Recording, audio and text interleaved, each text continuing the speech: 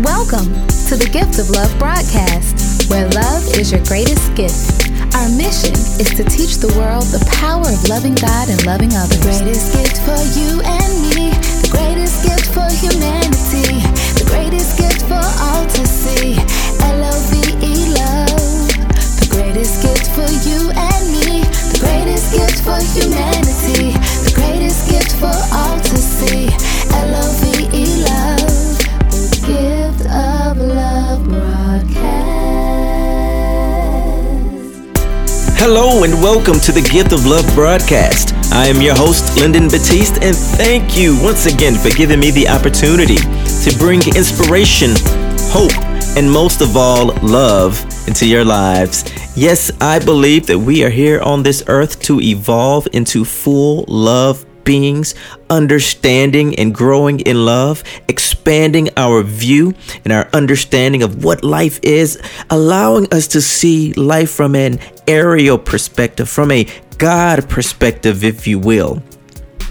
I hope that each and every time you tune into the Gift of Love broadcast, there is something that you can apply, that you can use, that will contribute to your spiritual development. I believe, again, that is our primary purpose here on this earth, which is to grow and to find ourselves fully matured in love.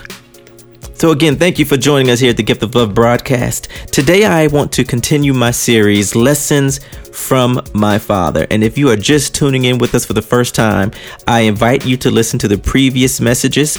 This is about my journey in learning and the Spirit emphasizing certain life principles through my father's graduation to heaven. And most of these principles I've understood before, but it's a bit different when the Spirit decides to emphasize it in your life and truly leaving a mark on you that transforms your character, your worldview, and how you approach life. So today we are on part 5 of Lessons from My Father. And today I want to talk about the cure, the principle of the cure.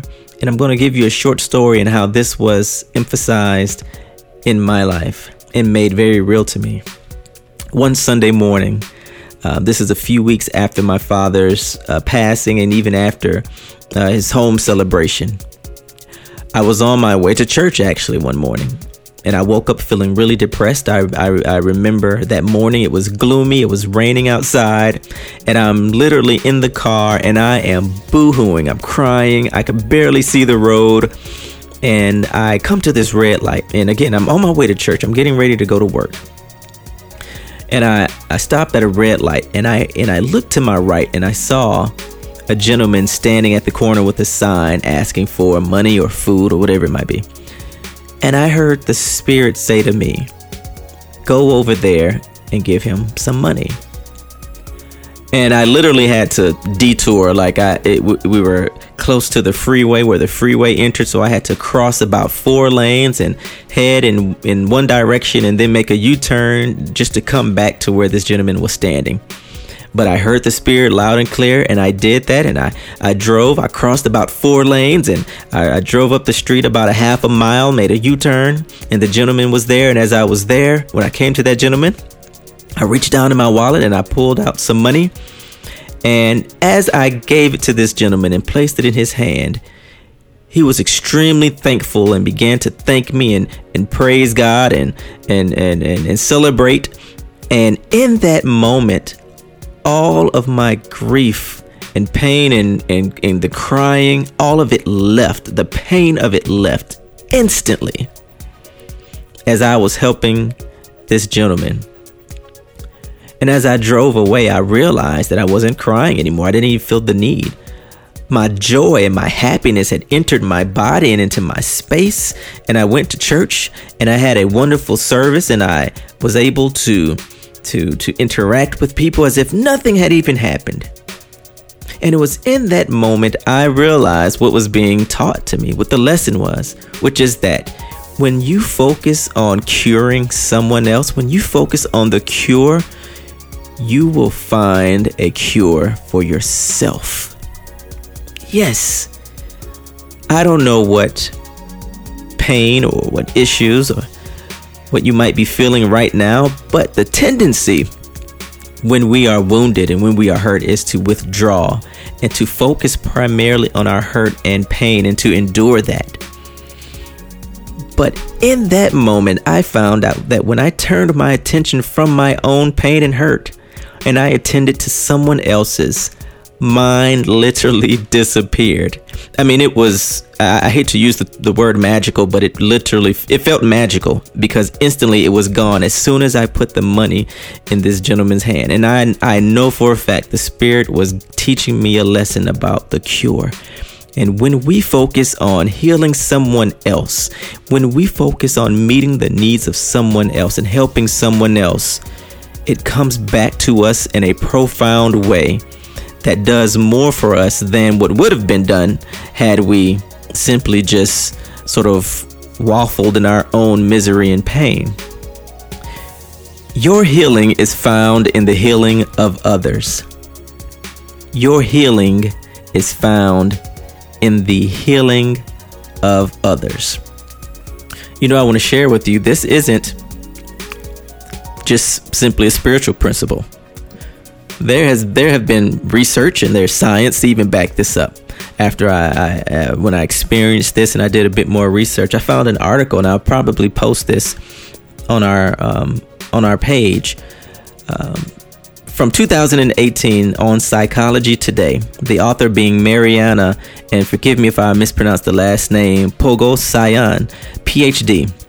And the title of the article is "In Helping Others, You Help Yourself: The Benefits of Social Regulation of Emotion." And I'm just going to read a bit from this article. Research has found many examples of how doing good, in ways big or small, not only feels good, but also does us good. For instance, the well-being, boosting, and depression-lowering benefits of volunteering have been repeatedly documented, as has the sense of meaning and purpose that often accompanies altruistic behavior. Even when it comes to money, spending it on others predicts increases in happiness compared to spending it on ourselves. Moreover, there is now neural evidence from fMRI studies suggesting a link between generosity and happiness in the brain. For example, donating money to charitable organizations activates the same regions of the brain that respond to monetary rewards.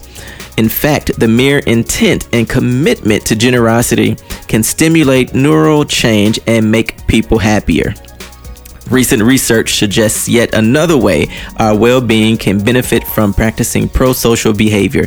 Helping others regulate their emotions helps us regulate our own emotions, decreases symptoms of depression, and ultimately improves our emotional well-being. This is so awesome to me. And it makes me reflect on a teaching from Jesus where he says, give and it shall be given unto you.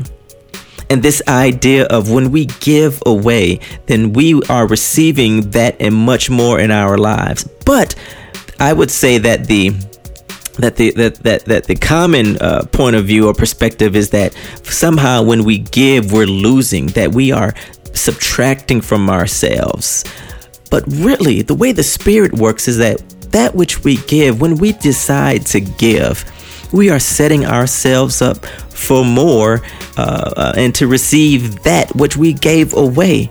And this is more beneficial than holding on to ourselves and those things that we protect. I think of another scripture that talks about those who withhold shall find themselves with less, and this is a proverb. And again, these spiritual principles continue to reveal themselves to us, and we find them to be true even in other realms and sectors such as our science and psychology. But I want to encourage everyone today listening to the Gift of Love broadcast, find an opportunity to give. Find an opportunity to find the cure for someone else or address the need of someone else. Ask God. Ask the Spirit, what am I on this earth to cure? What am I on this earth to cure? How do I find my cure? Ask yourself that question. How do I find my cure? Well, here's a hint. What is it that frustrates you the most? What is it that frustrates you the most? those things that agitate us, that bother us, whether it's happening in the world or on our job or in our home. Usually that thing that's agitating you and really gets under your skin, maybe that's what you've been called to cure, to fix, to address, to provide a remedy for. I believe that this powerful principle of finding the cure and focusing on curing the ills of other people will set us up to find our own healing, to find our own happiness, and to find our own joy. So I invite you today to begin to focus on how can I help others. And we talked about this in the last one about the context of life. Becoming other-centered. And even if you want to be extremely selfish about this, thinking about yourself, how you can just do better for yourself. The truth of the matter is that when you focus on other people, when you focus on others, when you focus on curing that which needs to be cured in other people, you're setting yourself up. You're setting yourself up for miracles. And when I mean miracles, I'm talking about the unexplained events in our lives that happen that seem to be out of the realm of our control. You're setting yourself up for so many wonderful things to happen when you focus on the cure in other people. Again, this is something that I learned that was emphasized in my lesson of going through grief and hurt and pain through my father's graduation. And I believe, again, that all of these principles, when applied in our lives, will help us to develop and grow and see life from a different perspective. So focus on the cure and do that. Find a way to meet the cure and meet the need in someone else. And see your happiness index rise. See your joy. See your spirituality. See your sense of fulfillment and wholeness increase. If the Gift of Love broadcast today has been helpful, I ask you to let us know. You can contact us at thegiftoflovebroadcast@gmail.com or leave us a comment on our Podbean page or iTunes. Give us a rating. Leave us a comment. Share on Facebook. You can find us on Facebook or Instagram. Just look up the Gift of Love broadcast. But again, I hope that you all continue to take in these lessons and we'll grow together. Remember, love is your greatest gift, and you all have a blessed day.